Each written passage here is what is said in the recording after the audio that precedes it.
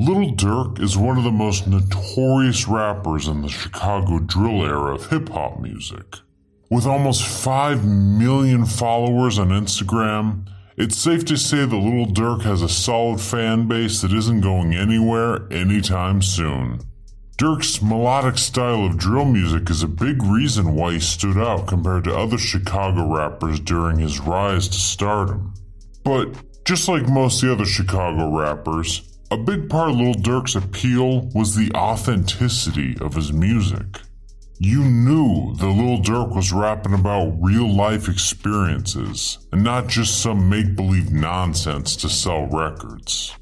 In addition to that, Lil Durk was also respected by a lot of his peers due to his efforts of speaking out against gang violence in Chicago. And the reason why he gained so much respect for that is because Lil Durk actually lived that kind of lifestyle before rapping and wants his fans, or just anyone in general, to know that gang life is not something that you ever want to be a part of. Curious what kind of street antics Lil Durk got into? Well, we have you covered. Here is an exclusive inside look at the criminal history of Lil Durk. Lil Durk had his first documented arrest in October of 2011. According to multiple reports, Lil Durk was charged with a few different gun charges, with the main one being possession of a firearm with a defaced serial number. A gun charge is no joke in Chicago, so this was a pretty serious first charge, especially with the serial number being scratched off the gun. Having no serial number gives the cops a good reason to think that the weapon is being used for criminal-like reasons. At his sentencing, Lil Durk pled guilty to a reduced charge of aggravated, unauthorized use of a weapon.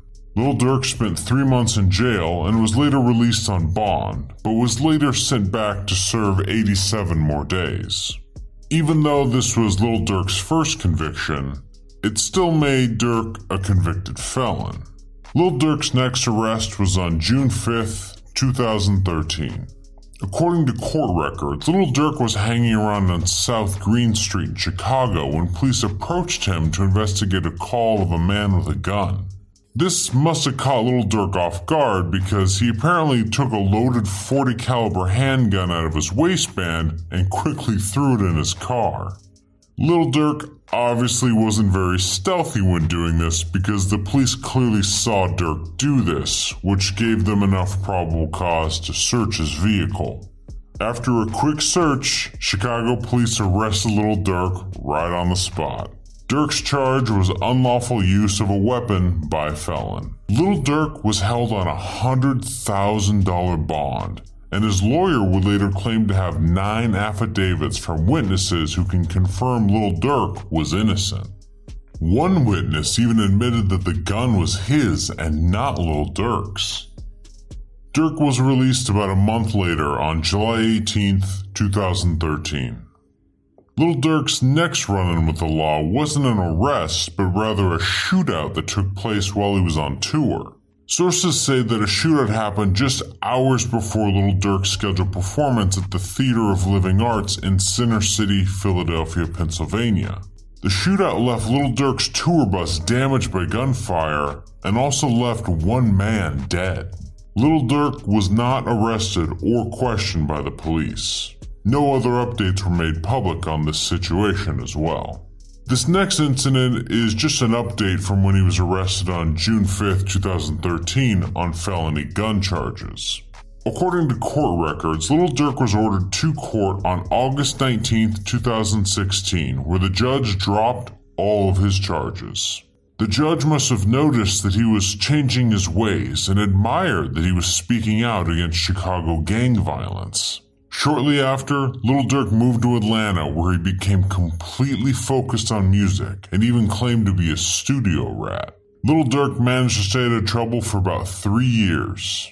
But it all came to an end after Durk became a wanted man by the Fulton County Police Department. Multiple reports claim that Lil Durk had a warrant issued for his arrest and planned to charge Lil Durk with criminal intent to commit murder, aggravated assault, possession of a firearm during commission of a felony, possession of a firearm by a convicted felon, and associating with a criminal street gang to participate in a crime. And here's the kicker. All of these charges stem from the King Von incident that we covered in a video a few days ago. The link to that video will be in the top left corner and in the description below.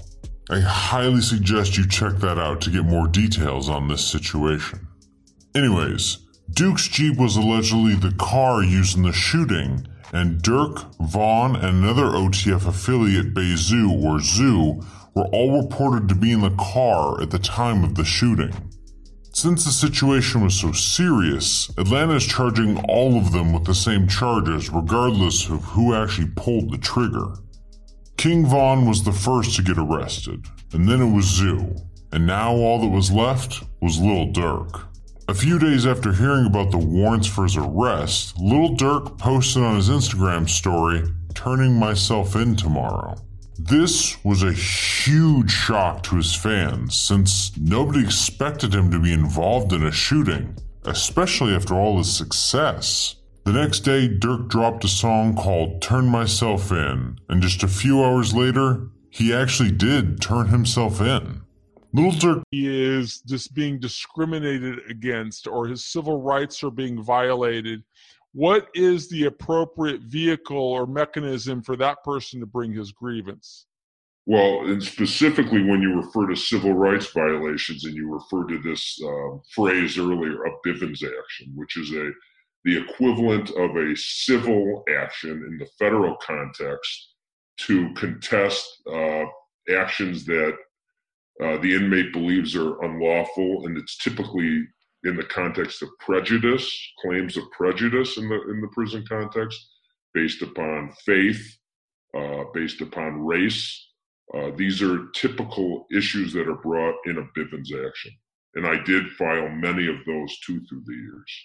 And am I correct that the appropriate remedy request or request for relief is monetary damages? That's correct. And what about...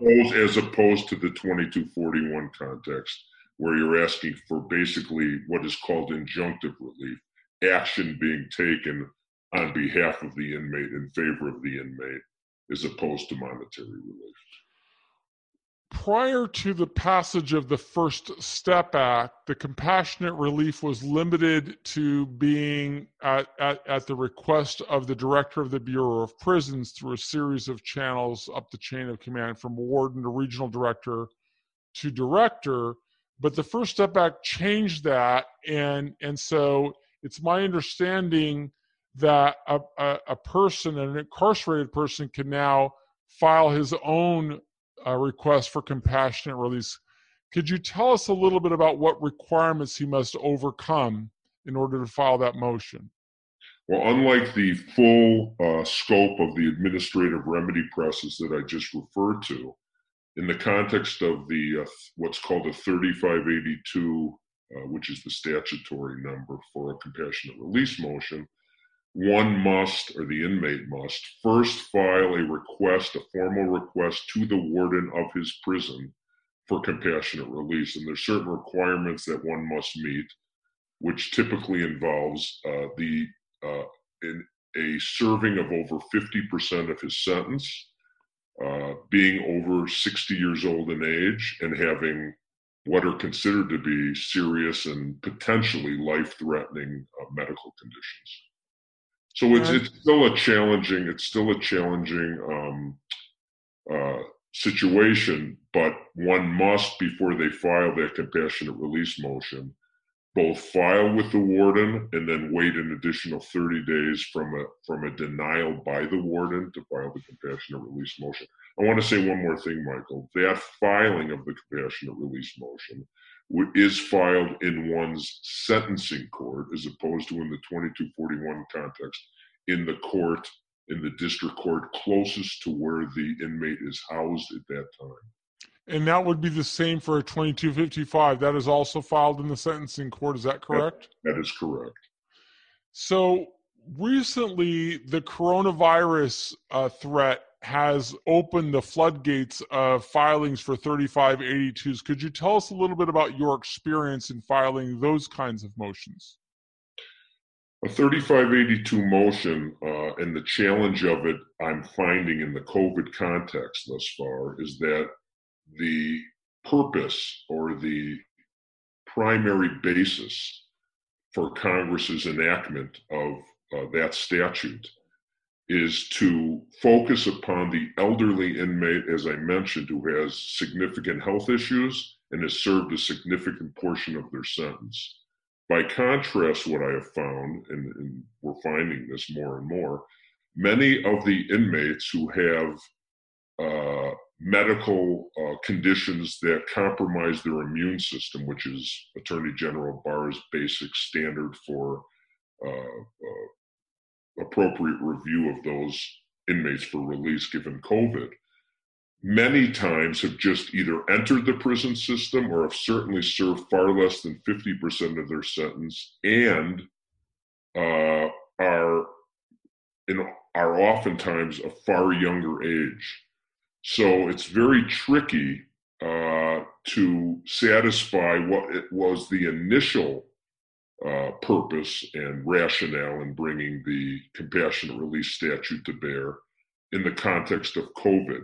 There are advantages, though, which I could discuss in a moment about, and from my point of view, still, though, in certain instances in bringing a 3582 compassionate release motion in the context of the COVID issue as compared with the 2241 petition.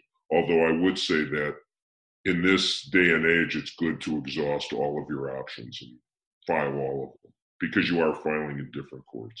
We have spoken in the past about the urgency of COVID and the fact that people are dying and the fact that people in prison cannot practice the guidelines established by the CDC or even by the president. In those types of circumstances, how are there strategies of getting around or at least attempting whether there has been jurisdiction given in this case? So one type of jurisdiction that you're going to learn about is something called diversity. Diversity jurisdiction is a kind of jurisdiction that permits cases to get into federal court if they involve disputes between people from two different states, or a state in the District of Columbia or a state in one of the territories. So, to know whether this could go to federal court, we need more information. Where are these people from? Well, let's say this person is from New York, and this person is from Texas. Now we see that we have a dispute between two litigants from two different states. So this satisfies what we call the diversity of citizenship requirement. So that's one aspect of diversity jurisdiction, is the citizenship. Now I've told you where they are citizens of. What you'll learn in your civil procedure class is how to determine where a litigant is a citizen of. An individual is a citizen of wherever they are domiciled, which is their place of residence, and you'll learn how to determine that. It's not necessarily where they own property. There's rules surrounding where someone is domiciled. You'll talk about that in your civil procedure class. But what if we're talking about entities? The rules are different for entities. Entities like corporations, or you have limited liability companies, you have partnerships, you have unincorporated associations. There are different rules for each of those types of entities as to how you determine where they are citizens of. And for corporations and other entities, they can be citizens of multiple states. So just as an example, corporations are citizens of where they are headquartered and every state where they are incorporated. So you may have multiple states where they will be citizens of, and you would include that in your determination of where this plaintiff, for example, if it was a corporation, is a citizen of, and you use those states to do the diversity of citizenship analysis. So that's going to be a big part of what you'll learn under diversity jurisdiction. Now, the mere fact that they are from two different states is necessary, but is not sufficient for there to be diversity jurisdiction. There also has to be the appropriate amount in controversy. The amount in controversy is the dollar amount that must be at stake in the lawsuit.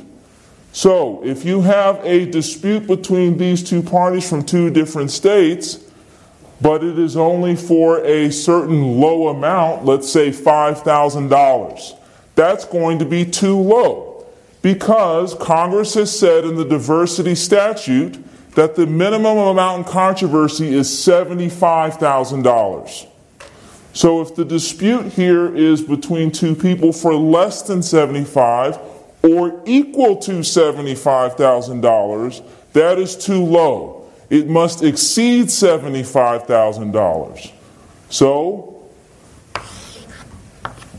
if we put down here that we have a $100,000 dispute for various personal injuries and property damage, we now can say definitively that this dispute would qualify for jurisdiction in federal court because you have a plaintiff from New York, a defendant from Texas, and you have an amount in controversy of $100,000. Now again, as with citizenship, there is complexity to the amount in controversy determination. I had told you that it is $100,000 at stake, but there will be instances where there may be multiple claims that this person has. So they may have $50,000 in property damage, $50,000 in personal injury. Can they add those two together? Or they may have this claim arising out of this car accident, and then they may have an additional claim for another amount. Can they add those two together? So the concept of adding things together to get to the amount of controversy is called aggregation. And there are circumstances where you can and cannot do that, circumstances that you'll cover in your civil procedure course. So for this simple case, the answer is that you could bring this in state court, but you could also bring this in federal court because of the diversity jurisdiction of the federal courts. An additional way to get jurisdiction in federal court is something called federal question jurisdiction. Federal question jurisdiction means that the case arises out of a claim based on federal law. I'm Las Vegas criminal defense attorney Michael Becker. Nevada has concealed carry reciprocity with about 30 states. This means that if you have a current invalid CCW permit from one of those states, you may lawfully carry a concealed handgun in Nevada. For a list of the states that Nevada has reciprocity with, refer to the description beneath this video. When people with a reciprocal state CCW permit move to Nevada, their out-of-state permits remain valid for only 60 days into their Nevada residency. So new residents should apply for a Nevada CCW permit as soon as possible after moving to avoid a gap in their gun rights.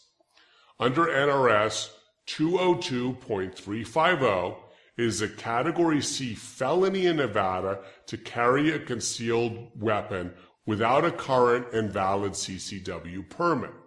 The penalties include 1 to 5 years in the Nevada State Prison, and the judge can impose a fine of up to $10,000. But if you have a current and valid CCW permit and you simply forgot to bring it with you while you're carrying a concealed firearm, then you face only a civil fine of $25. If you've been arrested, call my legal team at 702 Defense. The attorneys of the Las Vegas Defense Group will do everything possible to get your charges reduced or dismissed. I'm here with Michael Becker, one of the top criminal defense lawyers here in Nevada. And Michael, today I want to talk about possession of child pornography. What does Nevada law say about child porn? Well, Nevada has very stringent laws in regard to the possession of child pornography. If you are found to be in possession of child pornography, you can be sentenced as a felon to between 1 and 6 years in prison for each image of child pornography that you possess. And what is the definition? I mean, what constitutes child pornography in Nevada law? In Nevada, child pornography is having visual images of children under the age of 16 engaged in sexually provocative activity. So when you say images, that could be video, that could be print images, that could be images on the computer. That is correct. And it doesn't necessarily have to involve children engaging in acts of sex. It could be children in sexually provocative positions. It's something that's litigated that you can argue to a jury, this is sexual, this is not sexual. Now, what if it's just, let's say, somebody having images of children that are naked, and they're not doing anything sexual, it's not sexually provocative stances, but it's just a lot of images of naked children. Would that constitute child pornography? It would depend on the circumstances. I mean, I think that parents take pleasure in photographing their children. A lot of parents would take pictures of the children naked, pictures of the children in the bathtub, pictures of their children dressing. I mean, we all probably enjoy looking at pictures of ourselves as kids, and sometimes we see a picture of ourselves naked, and it's clearly not something that's sexually explicit or provocative. It would depend on who possessed the images. And that would largely dictate how a jury would interpret whether they were sexual images or whether they were appropriate images. So it really depends on context then. I mean, if it's parents having images of their children, and that's benign, that's appropriate in our culture. But let's say it's some 50-year-old man who has no children and has 500 images of kids, of various, children that are naked. And in that context, even if it's not sort of sexually provocative pictures, just the mere naked pictures might be prosecuted? That is correct. And it might also depend, for example, on how the pictures are stored. A lot of the times when we represent people who are charged with child pornography, there have been search warrants that have been executed, computers seized, and the files are stored someplace on the computer. So, for example, if you had a file that contained pornography and there were pictures of naked children in that same file, one might suggest that the files were stored there because those were your sexually explicit files. So all of the facts and nuances could affect how a prosecutor would view whether or not to make to file charges against someone for possession of child pornography. Let me ask you about the issue of age, because I know the age of consent here in Nevada is 16 for having sex, which is different than a lot of states. I mean, in most states, it's actually 18. But you said that the sort of age threshold for child pornography is also 16. So, I mean, the definition is these sort of nude, provocative pictures of children under 16, right? That is correct. Now, in Nevada, if the images are of children under 14, the penalties are more severe, but it's still considered child porn if it's 16 or under. Does that mean that you can have pictures of 17-year-olds engaging in sexually explicit acts? Not necessarily, because federal law defines age of majority at 18. So under federal law, pictures of a 17-year-old engaging in sexually explicit activity would still be considered child pornography.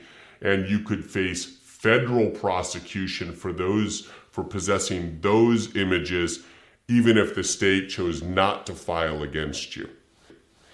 Now, let me ask you, how is age determined, though? Because I'm assuming a lot of times the police confiscate child pornography, and it's not clear. I mean, it's a teenager, but that teenager might be 17, might be 18, might be 15. It's sort of ambiguous. How is it determined if they can't really sort of trace the person who's depicted and verify that for certain? There are a variety of ways. There have been incidents where law enforcement agents are actually able to investigate and find the person that's depicted in the image.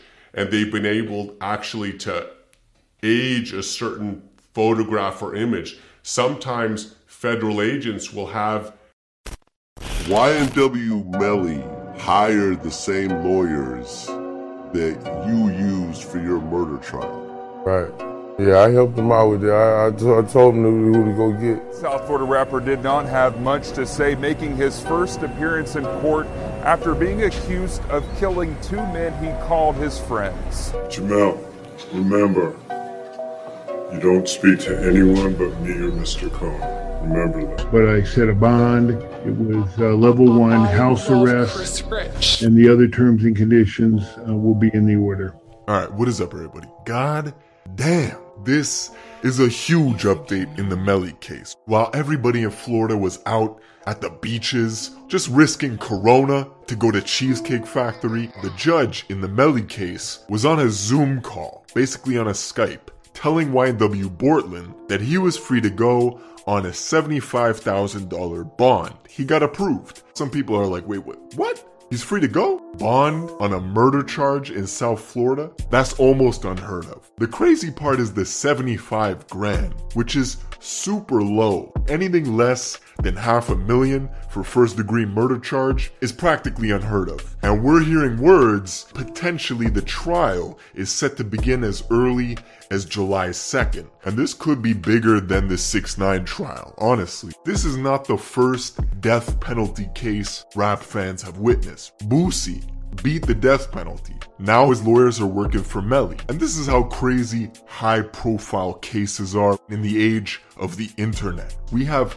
lawyers beefing with trolls on Instagram and Twitter. Like, you can't make this shit up. The lawyer, no filter, just he did it. Just on Twitter. That's 2020 for you. You're certainly innocent until proven guilty, but that seems to be, to me, my opinion, a despicable act of homicide, if not, again, murder. Anyways, we're gonna get into all this, but before we do, check out my song of the day. This is Timo the Great. Let's go. Sorry, mama, but I like to tote. All those Smith and Wesson smack wins got me fucked up. Put me in the prison, nigga tweet. Nigga, where the beat? I'ma start to grill a nigga, think it's sweet. Real, they gon' start to feelin'. Sorry, mama, but I like to tote. All those Smith and Wesson smack 10s got me fucked up. Put me in the prison, nigga tweet. Nigga, where the beat? I'ma start to grill a nigga, think it's sweet. Never these, they gon' start to feelin'. Sorry, mama, but I like to tote.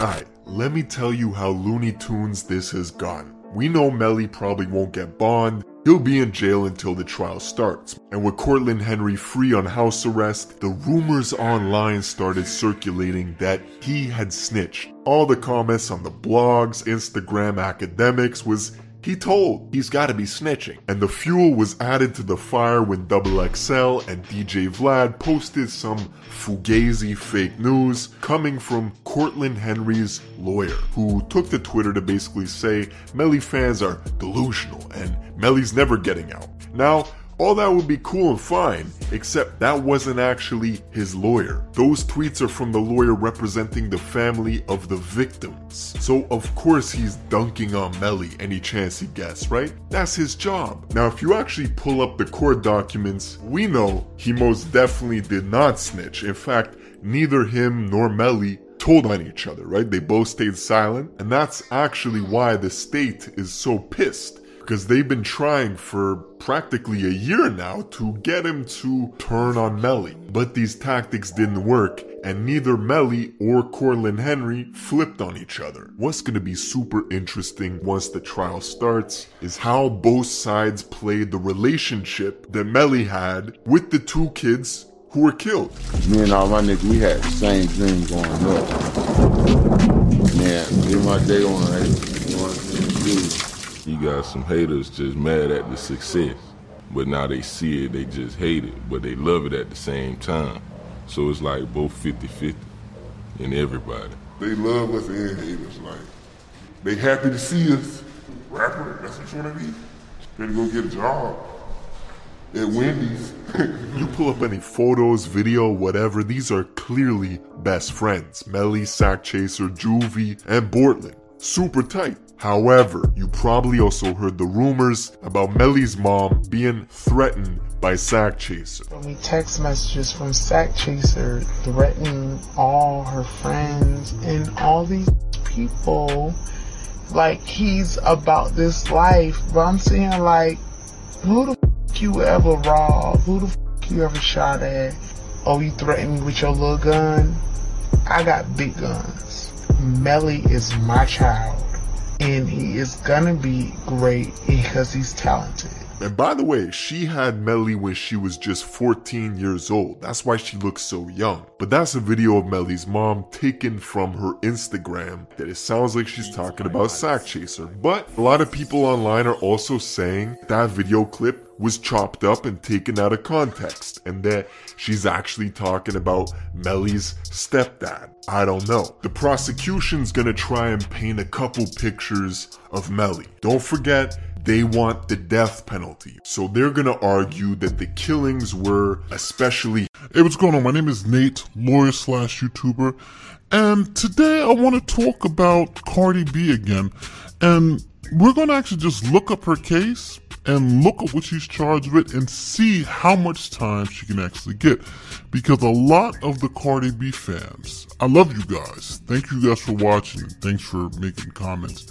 Have been hammering me in the comments section saying that everything I'm showing you guys is fake news. So it even got to one point where one fan was like, this is all fake, there's nothing about it. Then I actually said, here's the name, here's the link, go look it up. And they refused to look it up. So, just so we can all be on the same page, and because I've been challenged, it's time to provide that receipt. Let's go into the receipts.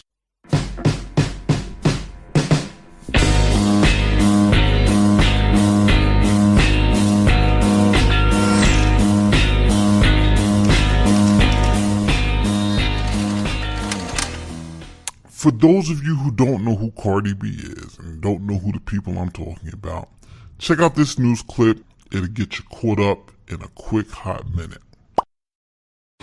Rapper Cardi B has been indicted on charges stemming from a melee at a Queens strip club. In April, Cardi B rejected a plea deal that would have included no jail time if she pleaded guilty to third-degree assault. Cardi B is accused of throwing items inside Angel's strip club in Flushing last August, injuring two bartenders. The 26-year-old due back in court next Tuesday. So our first stop is to the comments section. This is Love Me or Let Me Leave. Uh-oh. And they edited. Now, this person says Cardi B is not facing 10 years. No way you're an attorney. Oh no. So then I write back, look it up yourself, 2 felonies. See Cardi B's case, right? Defendant's name, here's the link, go check it out. Waterfalls come, I see nothing, I can't do anything. It's just like, oh my God. Stop reporting false info. Can't see anything on the state's website. I put the link works for everyone else. So then we have some back and forth with other people. Now she's saying that she sees it, or he or she, or whatever's happening. So I started getting a couple of these comments. I started getting comments saying that, you know, there's no way she's getting any time, and I'm just missing it. It's wrong. wrong. So I'm like, all right, let's do this. Let's just look it up ourselves, and I'll show you exactly where I'm getting my numbers from. First, so you guys can see, we are going to e-courts. Now, if you're in New York and you're arrested, you can look up the case here. You can look up Harvey Weinstein. You can look up anybody's case here on eCorps. And you go to this place called Web Crimes. Now, I've already pulled it up. Now, I've used Cardi B's name, which is her government name. And you can pull up the case right here. Queens Supreme Court. Now, this is a court that handles felonies. So, there it is. And now we look at her arrest information. So this is the summary of her case.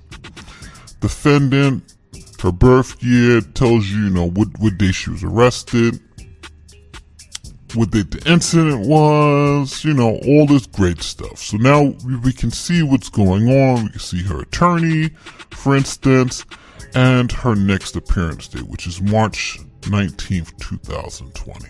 So now on this side right here, you see where it says appearances. So now we can actually see when she's been to court and what happened. So she's been to court all these times, in front of this judge, that judge, the court reporter.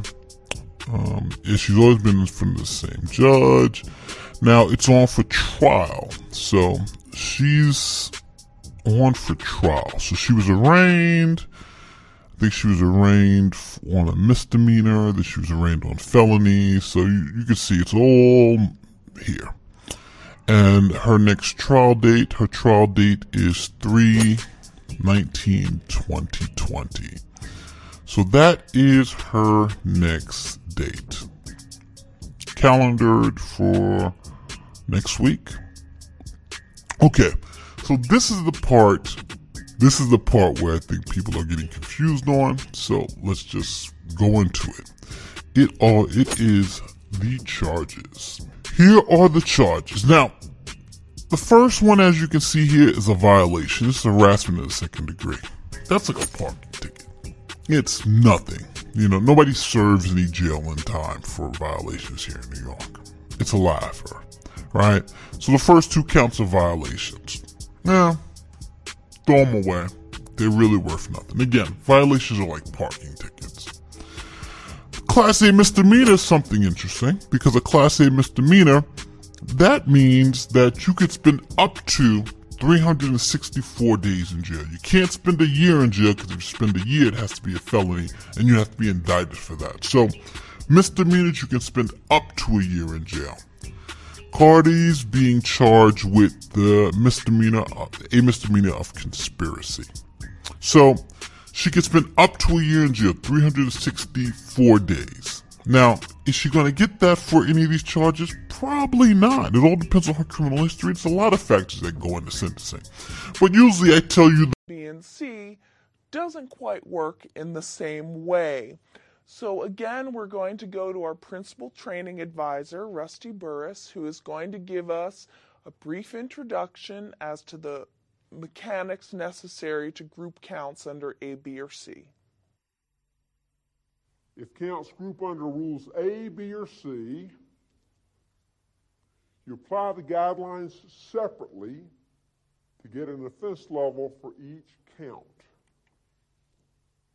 And then you use the highest offense level. Now let me give you some examples, and that'll explain what this slide is saying to you. I have 2 counts of conviction. And I've looked these counts up in my statutory index, and I see the guideline that's used for each of those, and it turns out that I didn't group them under Rule D. So I know I didn't treat them as a composite harm by applying the guidelines one time for both of those counts. But maybe they're going to group under Rules A, B, or C. Now for count 1, I looked in the statutory index, I know which guideline I'm using. I apply the Chapter 2 guideline. I apply the Chapter 3 adjustments all the way down to obstruction. Now, what that means, and you've looked at the worksheet, obstruction is at the bottom of the worksheet A. In other words, I've applied the worksheet A for count 1. Now, for count 2, I've done the same thing. I've looked at the statutory index and gone back to the Chapter 2 guideline and applied Chapter 2 and Chapter 3. And at the bottom of that worksheet A, I've got a number for that count as well. That number is called the adjusted offense level. So I have an adjusted offense level for each of those counts. What I'm going to do now is I've come up with that number, and now I'm going to go through this process to decide how am I going to group these counts. Do they group under rules A, B, or C? As you can see, the operation or the mechanics, if you will, for grouping pursuant to rules A, B, and C is different than the rule for grouping at Rule D, which is one guideline, one time. Let's look just a little bit more closely at the distinction between grouping at rules A, B, and C and grouping at Rule D. If you have counts that group pursuant to rules A, B, or C under 3D 1.2, what you're going to do is apply the guidelines separately in order to get an offense level for each count of conviction. Then what you're going to do is use the highest offense level for the group. In other words, you look at all of the counts of conviction that you have, determining your offense level for each count separately, and whichever produces the highest offense level, that's going to be the offense level for the grouping of those counts under rules A, B, or C. And again, we're going to deviate just a little bit from the order of the book, and we are going to talk about grouping under Rule C first. And the reason is that sometimes this rule has caused some confusion for people who are applying the guidelines because it is a little bit complex. So what we're going to start off with is looking at the exact language that's contained in 3D 1.2c. What 3D 1.2c says is that when one of the counts embodies conduct that is treated as a specific offense characteristic in or other adjustment to the guideline applicable to another of the counts. What that means is that when you are applying the guidelines, if in one of your counts a specific offense characteristic or a Chapter 3 adjustment to that count embodies the conduct of the other count of conviction, those counts are deemed to represent a single composite harm and therefore would be groupable under 3D 1.2c. One thing I want to point out, as if you have noticed, is that that exact language says that you need a specific offense characteristic or other adjustment to. This grouping under this subsection would not include if a base offense level would embody the conduct or if a cross-reference would embody that conduct. You are looking specifically at a specific offense characteristic or a Chapter 3 adjustment to make that determination as to whether the conduct of the other count is embodied by that adjustment. So what we're going to do now is turn back to our fact patterns to help illustrate the analysis that goes on when you're grouping under Rule C. So here we go. Fact pattern 3. We have a defendant who is convicted in count 1 of drug trafficking, a violation of Title 21 United States Code Section 841, and in count 2 we have the defendant convicted of bribery. The corresponding guideline is 2C 1.1. When we applied 2D 1.1, there was an increase to the offense level that was given pursuant to 3C 1.1, obstruction. And that offense level under 2D 1.1 for count 1 was determined to be an offense level of 16, which does include that obstruction adjustment. The offense level for count 2, the bribery offense, is an offense level of 20. Let's talk a little bit about the analysis for this fact pattern. Okay, this is a good fact pattern to illustrate one of the questions that remorse now. even though they may want to do it. In your position of sitting on the bench, my question is, if somebody has pleaded not guilty and went through a trial, and I know that it's a very small percentage in your courtroom, can that person still do something to make amends and to reconcile and say, I was wrong, I wish I got this message sooner, I didn't? Or does that come across to you less plausible? Yeah, and I think we've got a whole variety of folks that kind of fit into that equation, right? And I've had a trial where the guy said, I'm guilty for selling drugs, but that gun ain't mine. And so going into trial on that case by saying, I'm guilty of the drugs, I'm not guilty of the gun, then he's lost nothing in the credibility standpoint. There's other folks that maybe truly are innocent, and then they will have not lost anything in that situation. And I pray to God that we don't convict innocent people, but I know that does. If it happens once, it happens too much. And then there's other folks that are not at that point, and maybe you were at that stage or not, where you can't own up to it. I think at any point, when somebody owns up to a problem, that's better than none. If the person's truly guilty, if that's what we're talking about,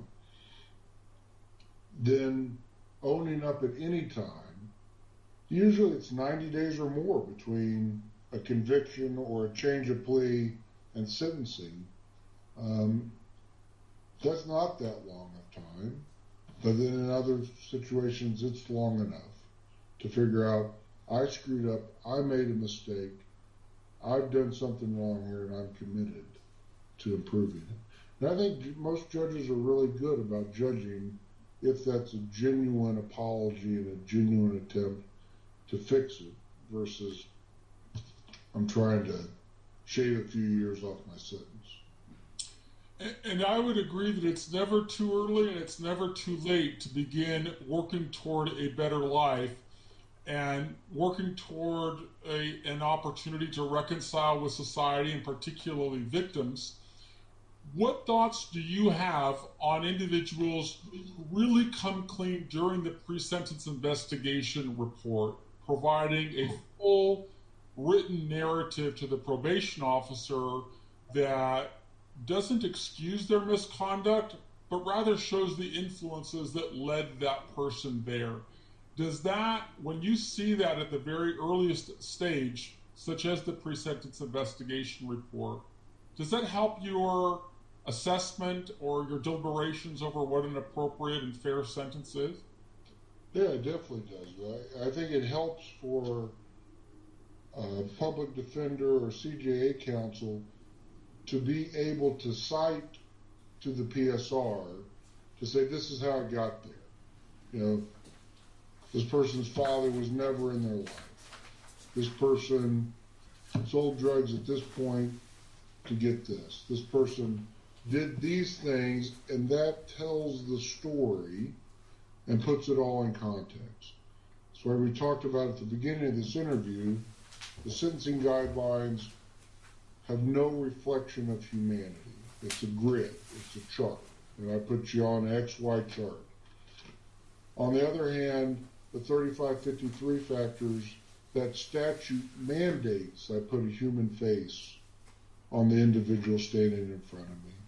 And so if there's things in the PSR that the lawyer can cite to and that the defendant can cite to and talk about it, you're creating your own evidence at that point. For good or for bad, you're telling your PSR writer in the probation office, here's everything you need to know about me and how I got here. That is good advocacy, if nothing else.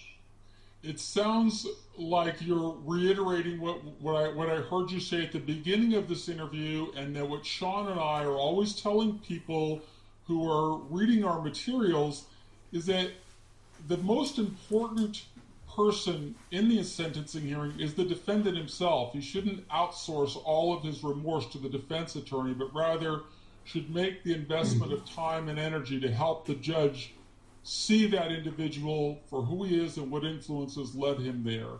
Am I correct in understanding that's what you're telling us? You're correct, and I may backpedal a little bit because the lawyer can help put that together, right? And at least in my district, and I can't speak to anybody else's, I have a lot of respect for our public defender's office and some of our frequent flyers on the CJA panel. We appoint those people. We're used to seeing them. We've developed a sense of respect. And a pardon is a government-issued forgiveness of a crime committed here in the state of Nevada. A pardon does not erase a criminal conviction. Only a record seal does that. But it can help you to restore your civil rights and your right to possess a firearm. In short, a pardon forgives but does not forget. The benefits of having a pardon here in Nevada for a past criminal conviction include the following. It would remove all legal disabilities resulting from a criminal conviction. It would be the only way for you to get your gun rights restored. If you receive a pardon, your prior conviction could not be used to impeach you if you testify in a criminal case. If you're looking for a job, although it doesn't erase your conviction, you can attach a pardon to a job application, which would likely remove any hindrance to getting employment. If you're not a citizen and you're having immigration issues, will likely prevent you from being deported or denied naturalization, and can restore your right to vote, your right to hold office, and your right to serve on a jury. Note, a pardon does not do any of the following. It does not overturn, seal, or expunge a judgment of conviction. There's a separate process for doing that called a record seal here in the state of Nevada. It does not relieve the duty of a sex offender to register, and it does not guarantee that an employer will hire you if you have a criminal record.